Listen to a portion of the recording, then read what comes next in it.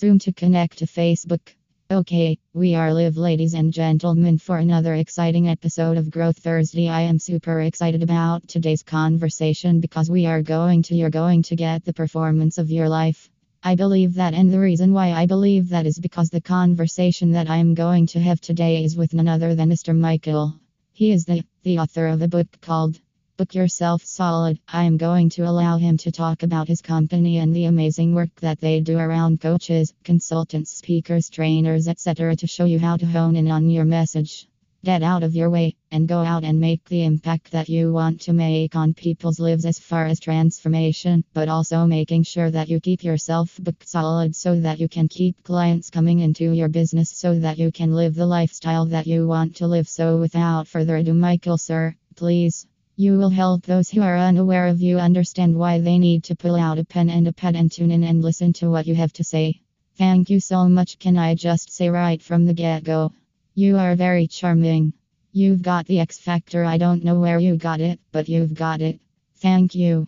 Thank you very much. I'm looking forward to this conversation.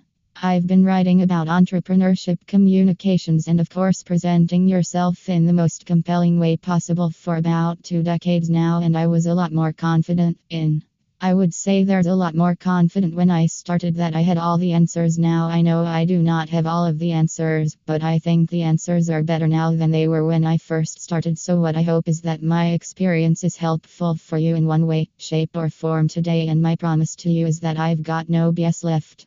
And if I don't have an answer, I won't give it to you because I don't think there are easy answers to the big questions in life.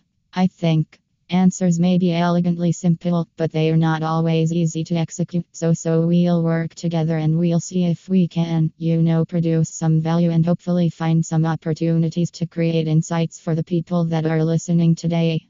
I have zero doubts as to whether or not we're going to be able to do that, sir. So the first topic I would like to have a conversation with you around is, what is a performance and why should we consider ourselves performers when it comes to marketing and selling our services? Sure. Sometimes people think of it, performance is inauthentic.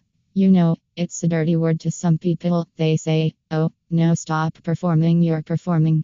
That's fake, but there's more than one way to look at many situations, and we look at being a performer as an opportunity to be in service of your audience. So if you know what you're trying to achieve for your audience, then you can. The right role in that situation is for that audience to serve their needs. So being a performer means that you can be honest, visionary in a manufactured environment for the benefit of the people that you serve. When you're performing, if it's on stage or if you're creating a marketing campaign on social media or you're going to a networking event, there's an opportunity to identify what role I want to play in this situation so that I can align my objectives with the objectives of the people here. And so what you're trying to do is trying to create the most authentic, honest moments of connection through performance, because the best performers in the world are the most honest farmers in the world. So one of the reasons that people love performers like Oprah Winfrey or Tom Hanks, because when they are performing you believe them, meaning they bring honesty to the moments that they create. The performances that you don't resonate with are the ones that you don't believe to be true. If you